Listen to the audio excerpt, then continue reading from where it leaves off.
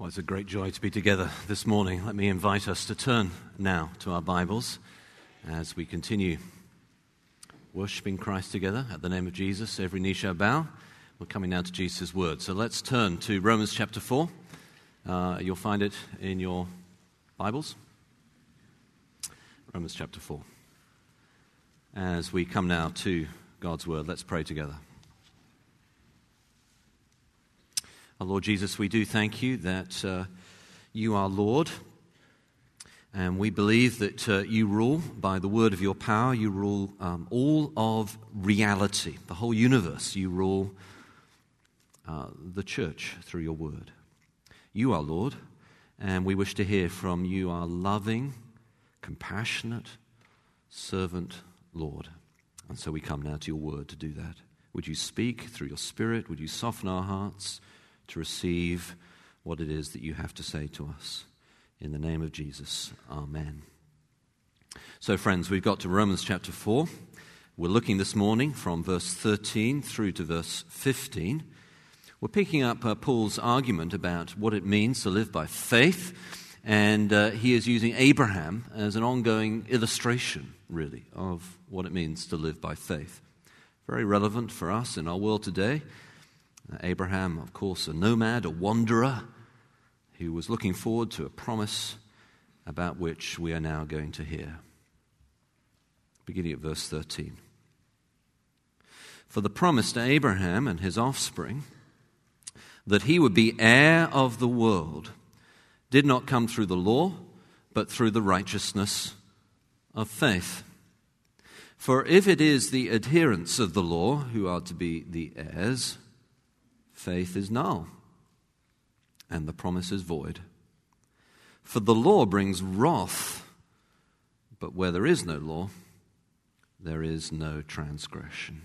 Now, what does it mean then to inherit the world? Our passage this morning has three answers to that question, two wrong and one right. There is the Roman, the religious, and the righteous. The Roman view actually undergirds much of the background rhetoric of Paul's letter to the Romans. Paul's letter to the Romans was written to, well, Rome. And Rome, of course, was the center of the empire, the center of the world. Rome was New York City, Washington, D.C., Los Angeles, all rolled into one. Rome was the financial center of the globe. Enormous and complicated trade spun out from Rome, to which all roads led.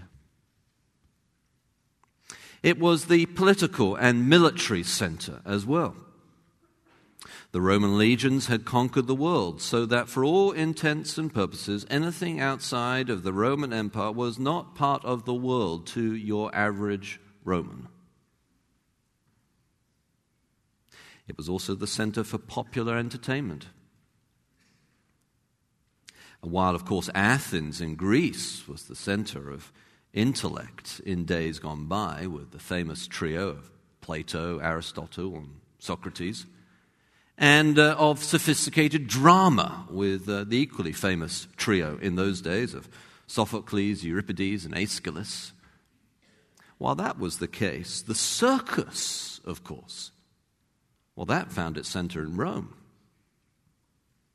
Here was the center of massive, bloody, fantastical, popular entertainment. And so Paul wrote to people who inevitably and inescapably and incontrovertibly thought of themselves as inheritors of the world. They were in Rome. I remember one man I knew who lived in Manhattan and was at the center of some vast global financial empire. I discovered he had never left Manhattan. Why would he? He didn't own a car. What did he need with one? He was at the center of the world. Well, this, New York plus Washington, D.C. plus L.A., surely influenced the mindset of these Romans to whom Paul wrote. They were in Rome, the center of the world. And this was not mere hubris, arrogance, or misplaced confidence. The Romans had conquered the world. Roman law still forms the basis of much of contemporary Western law. The Codex, the book in its present form, was invented by the Romans and spread by the Roman Christians through their use of the Bible. They were in the center of the world. To be an inheritor of the world, therefore, meant to be a Roman, and a Roman par excellence, a Roman, and to excel as a Roman. Or did it? Paul wants to present to them a different view of what it is truly to be an inheritor of the world. The inheritors of the world are not those whose names appear regularly on the Forbes 500 richest men in the world. The inheritors of the world are not the children of the 80 richest billionaires in the world. The inheritors of the world are not the political ruling class, the Hollywood celebrity. Rome has its place. Paul loves them. He writes to them. He wants them to maximize their influence for Christ. But first, they need to understand what it truly means to be an inheritor of the world. So easy to miss this point, I think. I knew a man once who was organizing a private university in a city that was very much removed from what I would consider anywhere even close to the center of the world, a long way from Chicago, New York, LA, DC, or anywhere else that seemed to me to be of significance. Well, he introduced us to his empire. We had toured this run-down, dilapidated university that it was his responsibility to organize. We listened to his view of his own life as of preeminent importance and indescribable precedence. And then he took us to his house to view his latest creation. Now, he was building it from scratch. He told us of how he was constructing this, his latest barn, after his old barns had fallen into disrepair. All in this, to us, dust heap of a place. And as he talked and talked, he temporarily pauses for air. And someone in the back of the car leant across to him and said, after you've done all that, what then will you do? Well, he has some answer. And then what? And then what? Barn after barn after barn. And then what? The Roman answer to what it is to inherit the world can affect anyone. Even the Roman Empire, for all its brilliance, was a temporary creation under the sovereign authority of the living God for the purpose of his kingdom. Caesar after Caesar little knew that their preeminence would be passed by a carpenter. Little did the creator of the Codex know that his book in its modern form would be most famous for the manuscripts of the book, the Bible. The catacombs, where the impoverished and persecuted Christians hid from the powers that be. Little did those powers know that when their graves had been built over and their bones turned to dust, those catacombs would attract tourist after tourist. While experts still pore over the meaning of Plato and Aristotle, and the students of the greats enjoy the brilliance of Sophocles' drama, each Sunday, children to adults all learn the name and meaning of Moses and David and Abraham and one Jesus called Christ. Roman. Religious. Well, if not the Roman for all its imperial brilliance and pervasive power, then surely the only alternative is that it is the religious who will inherit the world. Right? What else could there be? But Paul says it is not. by the law. Now, the Bible does not use the word law in the same way in every place. And so we need to look at the context to understand how it is being used in this particular place. Sometimes the Bible means the ceremonial law, all the different rituals and that in the Old Testament. Sometimes it means the sacrificial law, the lambs and goats and all that sort of thing in the Old Testament. Sometimes the law means the Word of God, as it does in Psalm 119. Thy word is a light to my feet and a lamp to my path. Sometimes the law is used as a principle. Paul talks of the law of the Spirit. That is the principle of how the Spirit works. Sometimes law means conscience. Paul has talked already in his letter of the law written on our hearts. That is conscience. So these different usages, there are usually said to be three purposes given to the law when used as a moral code.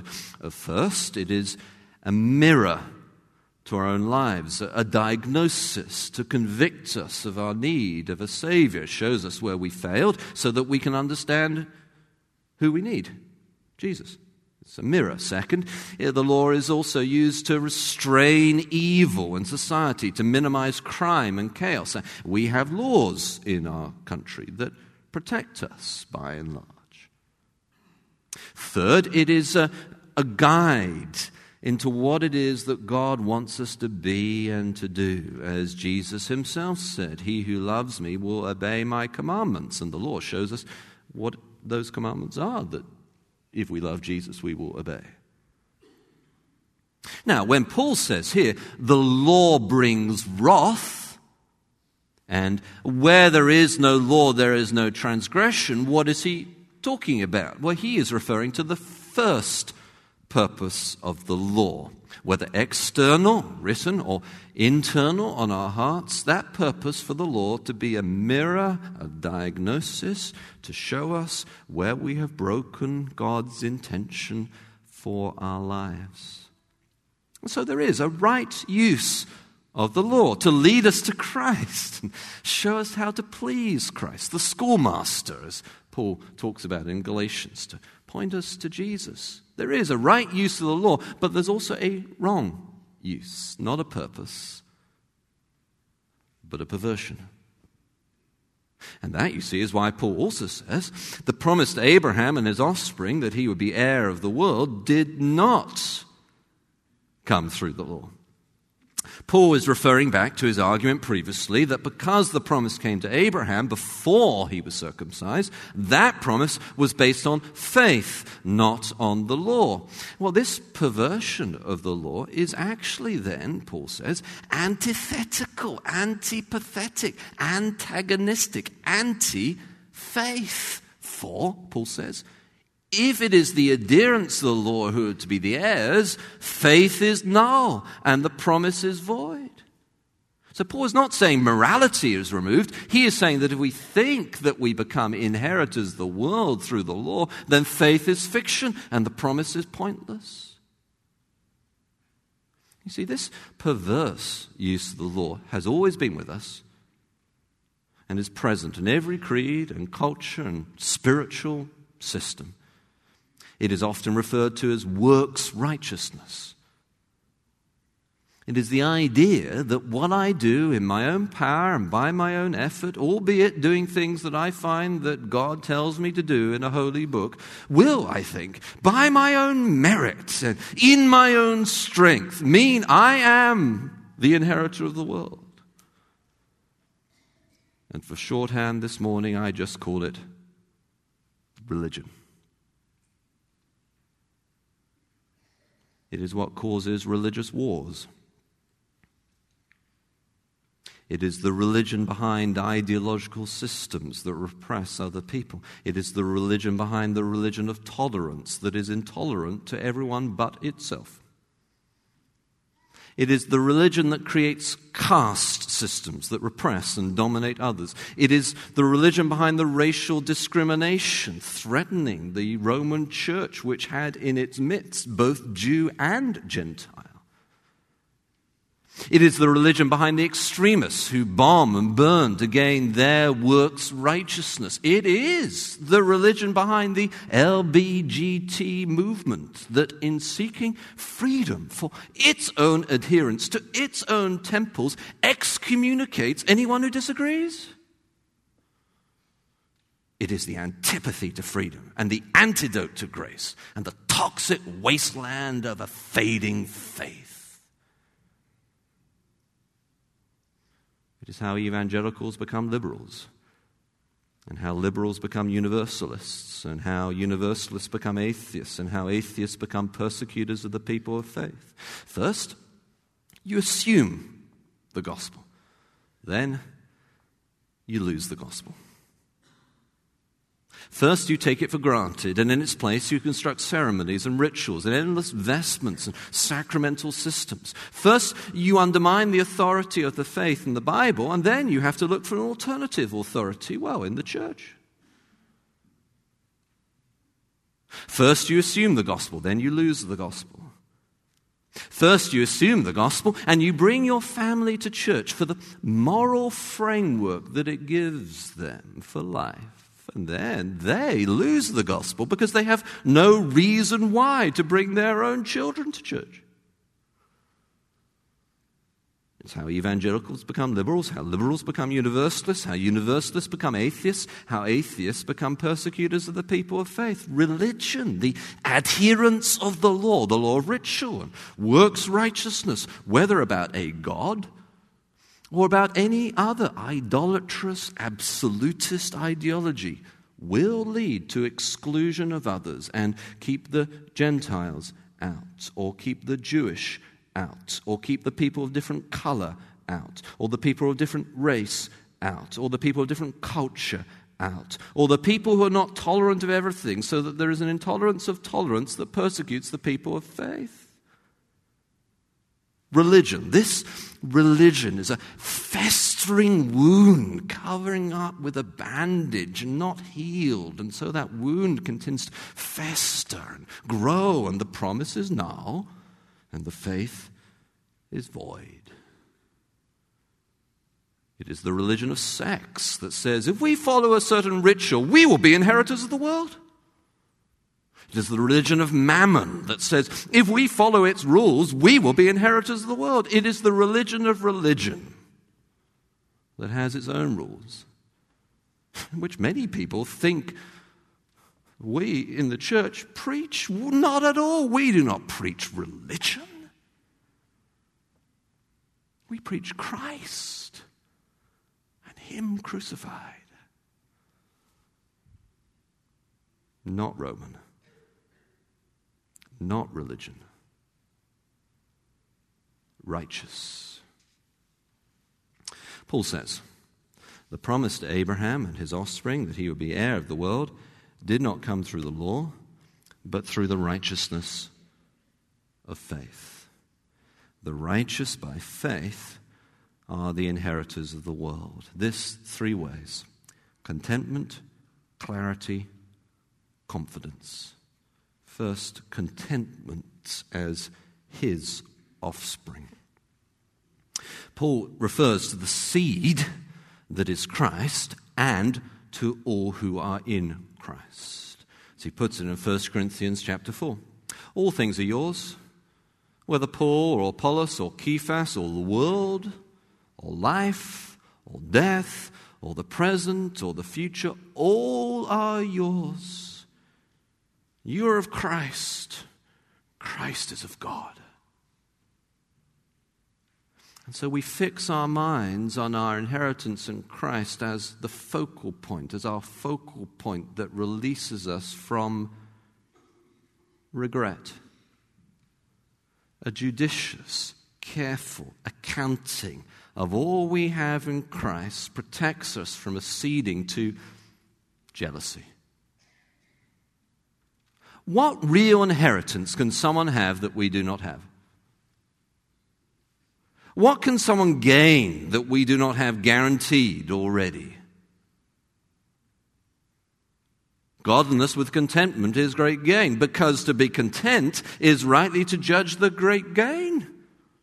So let's total it up, draw up the accounts, fill in the spreadsheet. Who has more?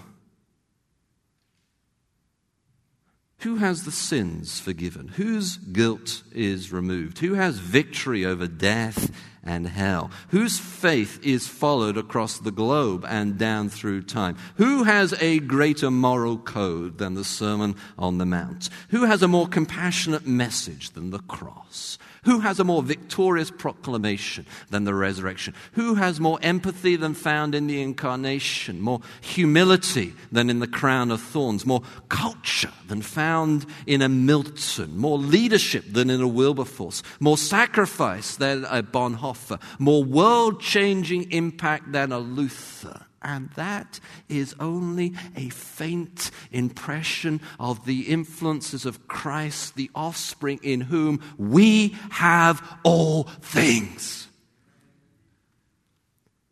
Content? It's too small a word. The Christian woman scrubbing the floor. The Christian man changing a diaper. The Christian teenager praying before school are jewels in the crown of glory. You can keep your baubles of success and fame. We have Christ, a glory that does not fade like the summer flower.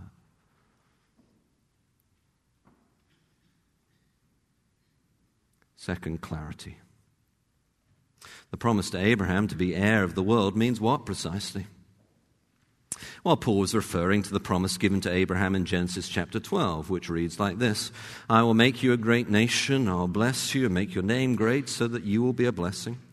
I will bless those who bless you, and him who dishonors you I will curse, and in you all the families of the earth will be blessed. So this is a mission promise, a serving promise, a blessing promise. A promise that was given to Abraham, fulfilled in Christ, has come to Wheaton and is going to all the families of the earth. Christ has come, Christ is risen, Christ will return.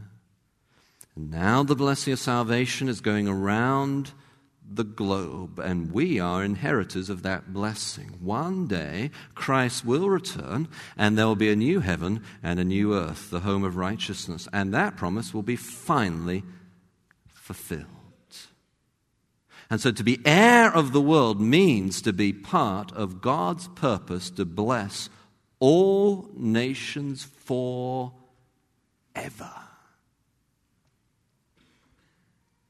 That means that if you are in Christ, your life has global significance. It means that if you are in Christ, your life has eternal significance. It means that the church, the true church to whom Paul writes in this letter, is at the center of God's plan to bless all nations forever. So this sanctuary is not an escape from the world. This is the hub of God's purpose to bless all nations. And as you sit in your seat, sing the songs, pray the prayers, talk to each other, encourage, disciple, listen to each other, we as the church are inheriting God's purpose to bless the world. See, church is not an institution to which you have allegiance. Church is not a meeting that you attend. Church is the people of God inheriting the blessing of God for the purpose of God's mission to bless all nations globally and eternally. Clarity. Contentment. Third, confidence, as the promise did not come through the law, but through the righteousness of faith. This ancient church, surrounded by imperial legions at the hub of world empire, A group of people insignificant in the world's eyes, watching as Emperor Nero's nefarious rule turned from mediocre to malicious to malevolent. Spurned. Worshipping a man depicted in one catacomb as a donkey on a cross. Laughed and ridiculed with power around them. Intellectual sophistication around them. How did this church turn the world upside down?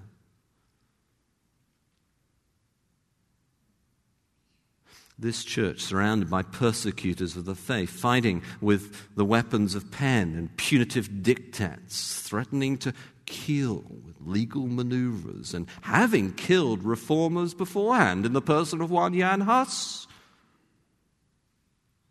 from Bohemia. How did this church turn the world upside down? We live, my dear soul, in an age of trial.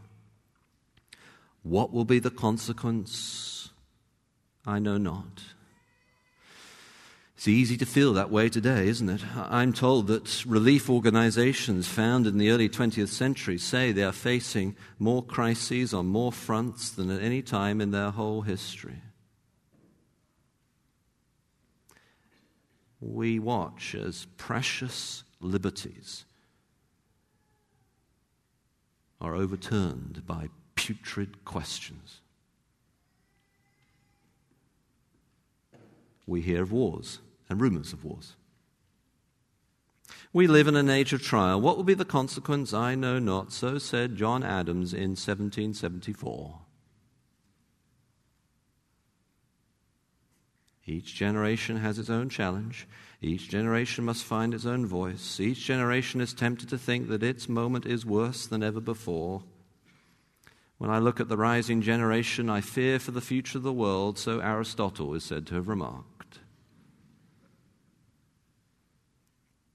What is the secret source of faithfulness, fruit, and persevering eternal victory in the cause of Christ? How do we fight valiantly under the banner of Christ, holding up the shield of faith? It is this and this alone. You who trust Christ have his righteousness. You can be confident. You can throw ink pots at the devil like Luther did. Spurn dictators like the Roman Christians did. And be confident that you will not be disappointed. Why? Those who are righteous by faith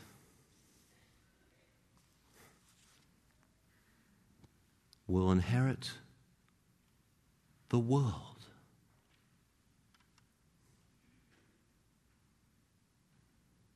Let's pray together.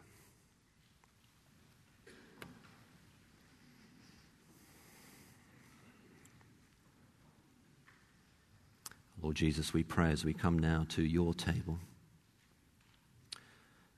that the glory and wonder and truth of your death and resurrection, the power of the cross,